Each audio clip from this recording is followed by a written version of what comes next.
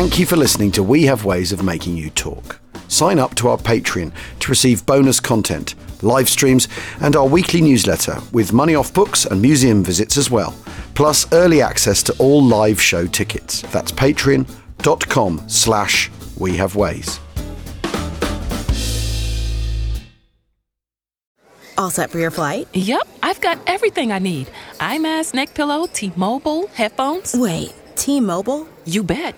Free in-flight Wi-Fi. 15% off all Hilton brands. I never go anywhere without T-Mobile. Same goes from a water bottle, chewing gum, nail clippers, Okay, passport. I'm gonna leave you to it. Find out how you can experience travel better at T-Mobile.com/travel.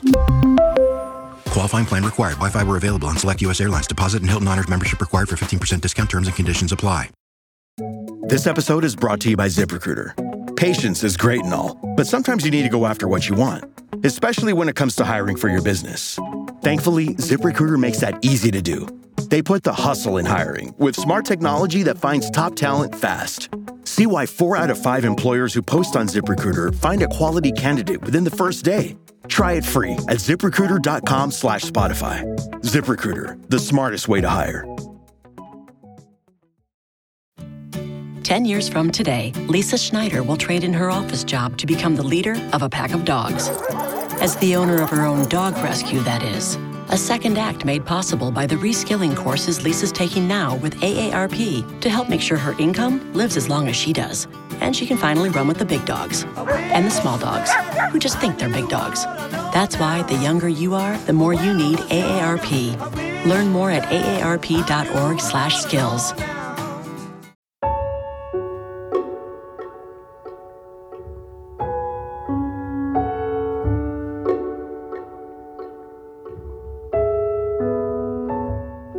Hello, and welcome to this edition of Between the Lines, the podcast that deciphers the handwriting, unfolds faded pages, and dips into the details of diaries, logbooks and letters written during this same week, there or thereabouts, in 1943, some 80 years ago.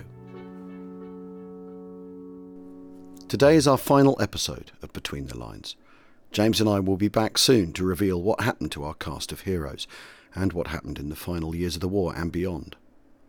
Thank you so much for all the support you've shown for this series, and thank you to our excellent cast of voice actors who brought the faded diaries and worn logbooks and letters back to life for a modern-day audience, 80 years later. This week, a grand conference brings together multiple heads of state to sign the Quebec Agreement. The terms of this pact won't be revealed until 1954, but with the release of the film Oppenheimer recently, that framework is now well known. Using the codename Tube Alloys for nuclear weapons, Canada, Great Britain and the USA agreed to combine their research in pursuit of atomic weapons, and to refrain from using them against any other nation without joint consent. Thank goodness. Elsewhere in the world this week, Japan and Thailand had just signed a peace treaty that would see 4 provinces of Japanese-occupied British Malaya become part of Thailand. Heinrich Himmler was named Reichsminister of the Interior, and Vice Admiral the Lord Mountbatten was named as Supreme Allied Commander of Southeast Asia. From here on in, he'll coordinate the war effort in that theatre by liaising closely with the American General Douglas MacArthur. Or at least trying to. Again, no news from Major General Oscar Griswold this week. He has his hands full, but there's also a lot going on in the European theatre too. Let's start with Lieutenant Heinz Nocker, who from his diary entry this week appears to be quite literally in the wars again. We don't always remember, but minor injuries could also be sustained while flying an aeroplane, with bullets and flak ricocheting off a canopy, tracer fire going right through it, and through what little armour there was too. It's hardly surprising that many pilots and crew landed needing medical attention. If that was, they managed to land their aircraft in one piece. Here's Heinz. August 15th. The Americans apparently are again attacking the ball-bearing factories at Schweinfurt.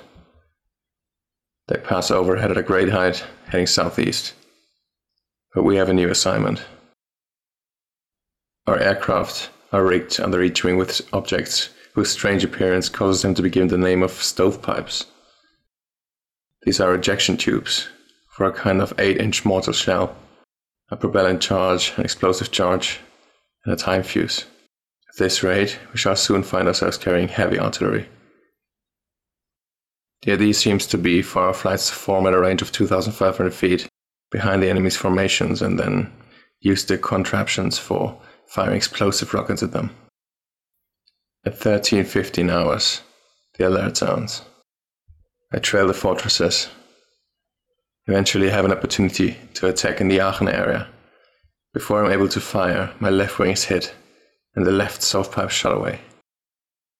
I can hardly hold the unbalanced aircraft on an even keel, and inevitably the worst happens. I prepare for a belly landing. The engine starts. I have to make tighter turns in order to reach the landing field. Damn, I push the nose down and regain control. Houses flash past below in a nearby village.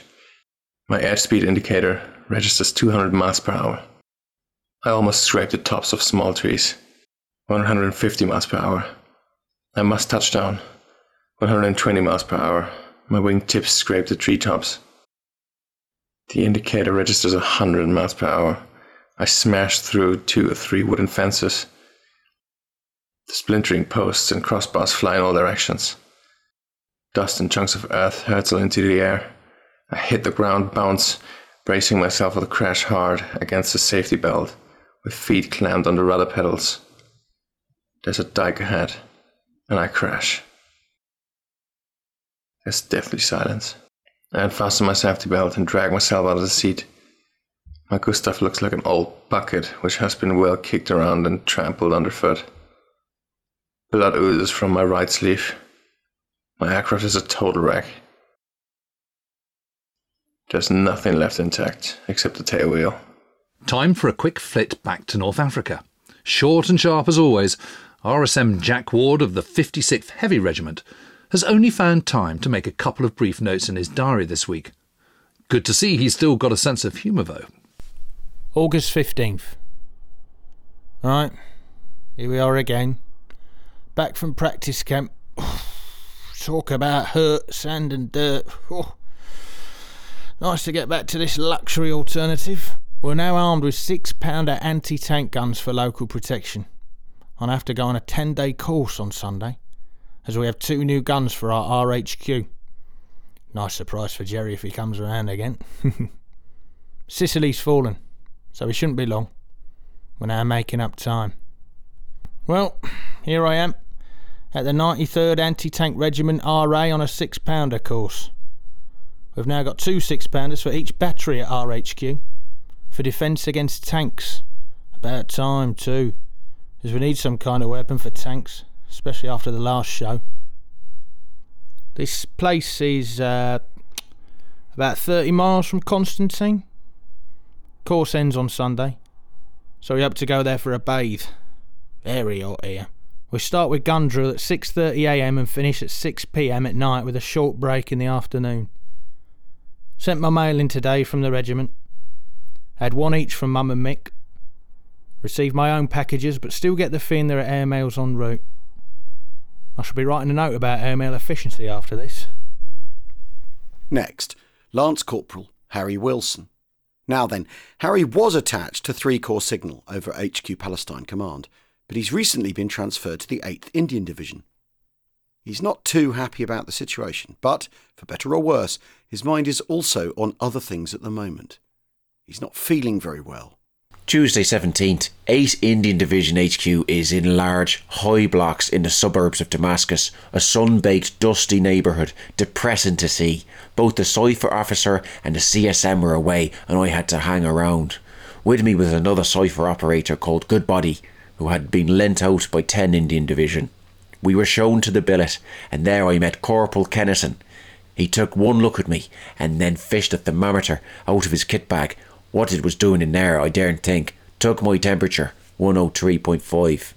He very obligingly took me to the MO, an Indian captain, who immediately ordered an ambulance. It was an American Field Service ambulance driven by a gum-chewing Yank who was considerate enough to help me with my kit. 20 minutes later, I was sitting in a reception room at number 2 Mobile Medical Unit. The orderly took one look at me. "Sandfly fever," he said. "We turned away 5 lorry loads of men with the same thing yesterday. Far too busy. A crowd of Indians were brought in. They'd blown themselves up with a bomb. Some of them died too. This floor here was running with blood. Just "Get yourself to bed," he said. It was a blessed relief to get between the cool, smooth sheets and go to sleep.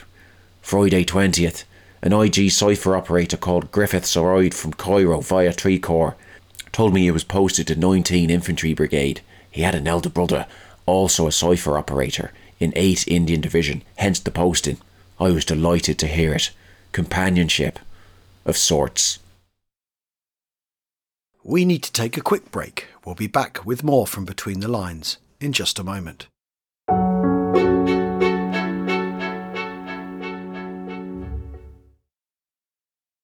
Life is full of what-ifs. Some awesome, like what if AI could fold your laundry? And some, well, less awesome, like what if you have unexpected medical costs? United Healthcare can help get you covered with Health Protector Guard fixed indemnity insurance plans. They supplement your primary plan to help you manage out-of-pocket costs. No deductibles, no enrollment periods, and especially no more what-ifs. Visit uh1.com to find the Health Protector Guard plan for you.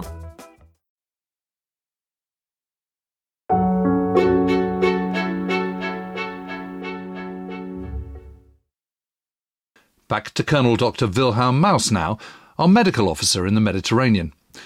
Having returned from Messina, checking in on the Feldlazaret, the field hospitals, Maus must now deal with a change in pace and position for the German 14th Panzer Corps. He's starting to think about how the war is changing around him, and is in quite a reflective mood this week, once again pondering, what's it all for? August 15th. We have new orders. We will be relocated towards the rear, near Napoli, starting immediately with 19 Panzerdivision and the Hermann Göring Division, Cassino, as the Fallschirmjäger and the 29th Panzergeneral-Division are to remain here. They must have enough medical units. I am still worried about the evacuation of the wounded Seminara. 2 hospitals to take care of. Sicily seems to be progressing calmly and on schedule, and the number of wounded from the other side is moderate. Afternoon rest near Monaro, Calabria, north of Castrovillari, August 17th. The final night in Calabria was strange. I cannot sleep. Thoughts circle in my head. So that was the end of our Sicilian operation? We were unable to hold the island? Yes, we suffered a defeat. But was it really a defeat? Isn't it a success that we successfully got all of our weapons, equipments and vehicles back? And we brought all of our troops back healthy onto the Italian mainland? History will judge us, I am sure. I wonder what the judgment will be. A quick update from Captain Herbert Annesley Packer now, Bertie, who's still on the bridge of HMS Warspite. A couple of weeks ago, Bertie ran into Noel Coward and Lord Louis Mountbatten. Not so unusual, to be honest. Noel Coward visited Malta more than once, and he always visited the Allies' rest camps there. These were morale-boosting trips for the troops, often last-minute, rarely publicised until after the event. Coward made the trip on the back of his recent film release, The Patriotic in Which We Serve, the screenplay for which was inspired by Mountbatten's own service. Much loved now, it was also a well-watched film then too. Bertie made sure his men had the chance to watch it too. August 19th. At Whaley, when I left, I weighed 13 stone 8 pounds. I now weigh 13 stone. Last night, hearing Noel Coward was attending a programme of In Which We Serve at the Manor Theatre, I sent up Midshipman Lawson with a note asking him if he had a spare film on him, as my ship's company had not seen it. Good man, I have it now. He was off early by air, so what was my surprise to get a message asking if he could come to lunch and spend the day with me. And so he did. Lunch with the Admiral, sleep in my cabin, bathe for 2 hours, and then back here when I made him give my sailors a 30-minute show. An impromptu affair. Very good with all his latest songs. A bit above the sailors in places, and he finished with a recitation of Clemence Dane's poem about the danger of wakening our dead heroes. But it was a most refreshing day for me. I played tennis in a dud 4 and played rather well. It was rum to handle a racket again, and this morning I'm not a bit stiff in the wrong places. Noel was very funny. He got the giggles in the bathing pool. Next day, the C&C, Cunningham, walked round the ship's company and addressed them. Simple, straight common sense, which went down very well with no heroics. Italy should be out by the end of the year, he said. and then we must finish Germany. I will not say, he said, that victory is in sight, but I will say that victory is certain. Good show. Back to Britain now, to the musings of Vere Hodgson. Vere is based in Notting Hill in North London, and over the last few months she's made many entries in her diary about the Blitz, about air raid sirens in the middle of the night, the unease and discomfort of taking cover while there's a raid on, and the devastation that occurred sometimes daily during the Blitz. However, as a young woman and a social worker, well-to-do comparatively, Vere also travelled a lot and often came into contact with people who weren't going through the same kind of experience. Remember, this isn't an era when social media or local television conveyed a national trend. Life was a little bit more siloed in the 1940s. Listen carefully, and you'll hear just how many contrasts she puts on the page in this week's entry. August 15th. Generally speaking, the tide is still running in favour of the United Nations. At last! To open the paper and find constant good news. Well, we are just not accustomed to it. As I lay in bed the other night, I heard the deep purr of our bombers winging their way to Hamburg. This is a comfortable feeling. I turned lazily in bed and glowed at the thought of going back in my mind to those awful months when to hear that noise overhead was to know the Germans were going to pour death and destruction on us. It meant, in those days, a readjustment of the mind to the fact that this might be one's last night on earth, or that by the morning one might be homeless. One cannot help feeling it is good for the Germans to know what it feels like. Perhaps they won't put the machine in motion again so light-heartedly. It is wonderful to walk about at the Marble Arch. Very little traffic at any time, and less on Sunday, so we see each other plainly, everyone strolling in and out of the park. I wish I knew 1/4 of the uniforms.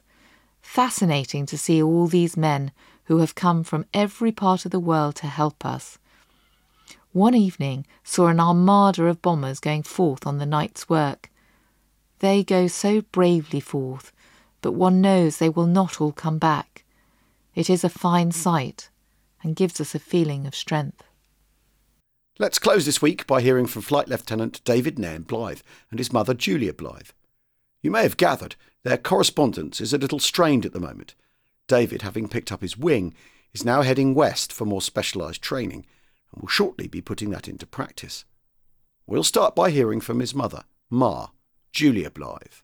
August the 15th. Dear David, Dad asked me to say, don't worry if you can't send any letters at the moment. He completely understands. Don't worry about parcels either. I've explained it to Joan. I'm not sure she completely understands that this is quite normal and that by telling us you're going to be out of communication for a while, that doesn't necessarily mean a bad thing. It just means you're busy. The aircraft service has been very good to us both, and I'm sure things will eventually settle down if you haven't been receiving mails regularly. We can easily wait until you come home to catch up on what you've been doing.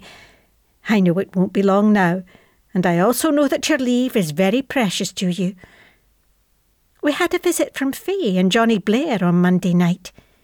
Faye is spending a week of the holidays with Aunt Phoebe, and I can now report that you can no longer call her your wee cousin, as she is almost as tall as I am. Must just mention, she and Johnny dropped some hints that they are thinking about the day. It's been a long time coming, but I am sure that they will make a good couple. They are very well suited to each other. Everyone here is fine, except for colds, contracted on account of our ever-varying Scottish climate, no doubt. It is no wonder to me that you have been in good health, as I imagine the air there is just as clear, but all the warmer. Gran and I are the exceptions to the rule. No colds for us yet. Must be the brisk walks round the garden in the mornings that keeps us fit. Hope you are keeping healthy. We're all looking out for those photographs, but would much rather see you in person. Love from all at home. Look after yourself. Ma. August 15th. Dear Ma, I've had a really good time in New York. I've now started on my journey out west. What I can tell you is that we are off to British Columbia. I'm sure you appreciate that I'm not allowed to give you any more details than that. My train leaves in a few minutes, makes a change from flying. Ma, I hope everything at home is going absolutely A1, and please assure Dad that I think of him as often as I think of you. It's been quite a conversation this week among the boys, and we are all conscious that gaps in our letters and airgraphs must worry you. As I said, it's probably quite a good thing I'm out here, but it is hard. Well, the train is about to leave, bags ready, and everyone is saying their goodbyes, so I must say mine too. Love to all, your loving son, David. Dear Ma, what a journey. It's by far the longest train journey I've ever taken in my life. It might interest you to know that the distance from my last station to this one is greater than the distance home, so that gives you and the rest of the family some idea of the size of this country. To sum it up, the Blythes are certainly getting around. I haven't told you much about New York because there's not much to say. We arrived at night and Joan won't believe this, but I got to see Duke Ellington and Benny Goodwin on Broadway. Ellington was at the Hurricane Club, and I was so determined to get his autograph that I walked right onto the bandstand. I stood and watched him playing for a little while. The floor was crowded with dancing couples. Ma, he shook my hand. Who knows, maybe some of that talent will pass on to your son too. I had a good mind not to wash that night, but I think Gran would have a few words to say about that. I didn't get quite as close to Benny Goodman. I also managed to see another show called The Follies, with a chap called Jack Treacher, also a good player. Costumes were wonderful, and the chorus girls were not just chorus girls. Being dancers yourselves, I'm sure you and Joan would have really appreciated it. Well, Ma, you can tell I don't have much to say, even though I want to say a lot. We did get a chance to see the view from the top of the Empire State Building, but I have to say, I didn't see much of the city, which was what I was supposed to be looking at. I was looking in your direction, and you all seemed a long way away. I must go now. Your loving son, David.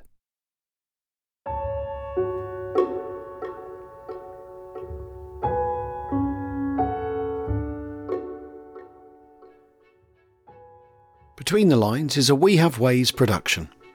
Julia Ma Blythe is read by Ruth Sillars. David Blythe is read by Matthew Malthouse. Oscar Griswold is read by Michael Lyons. Chester Hansen is read by Lance Fuller. Via Hodgson is read by Rachel Holland. Heinz Knocker is read by Lucas Veschler. Bertie Packer is read by Paul Waggett. Jack Ward is read by Adam Jarrell. Harry Wilson is read by Joel Emery. Narration is by James Holland and Al Murray. Editing by John Gill and Joey McCarthy. Written and produced by Merrin Walters. The executive producer is Tony Pastor.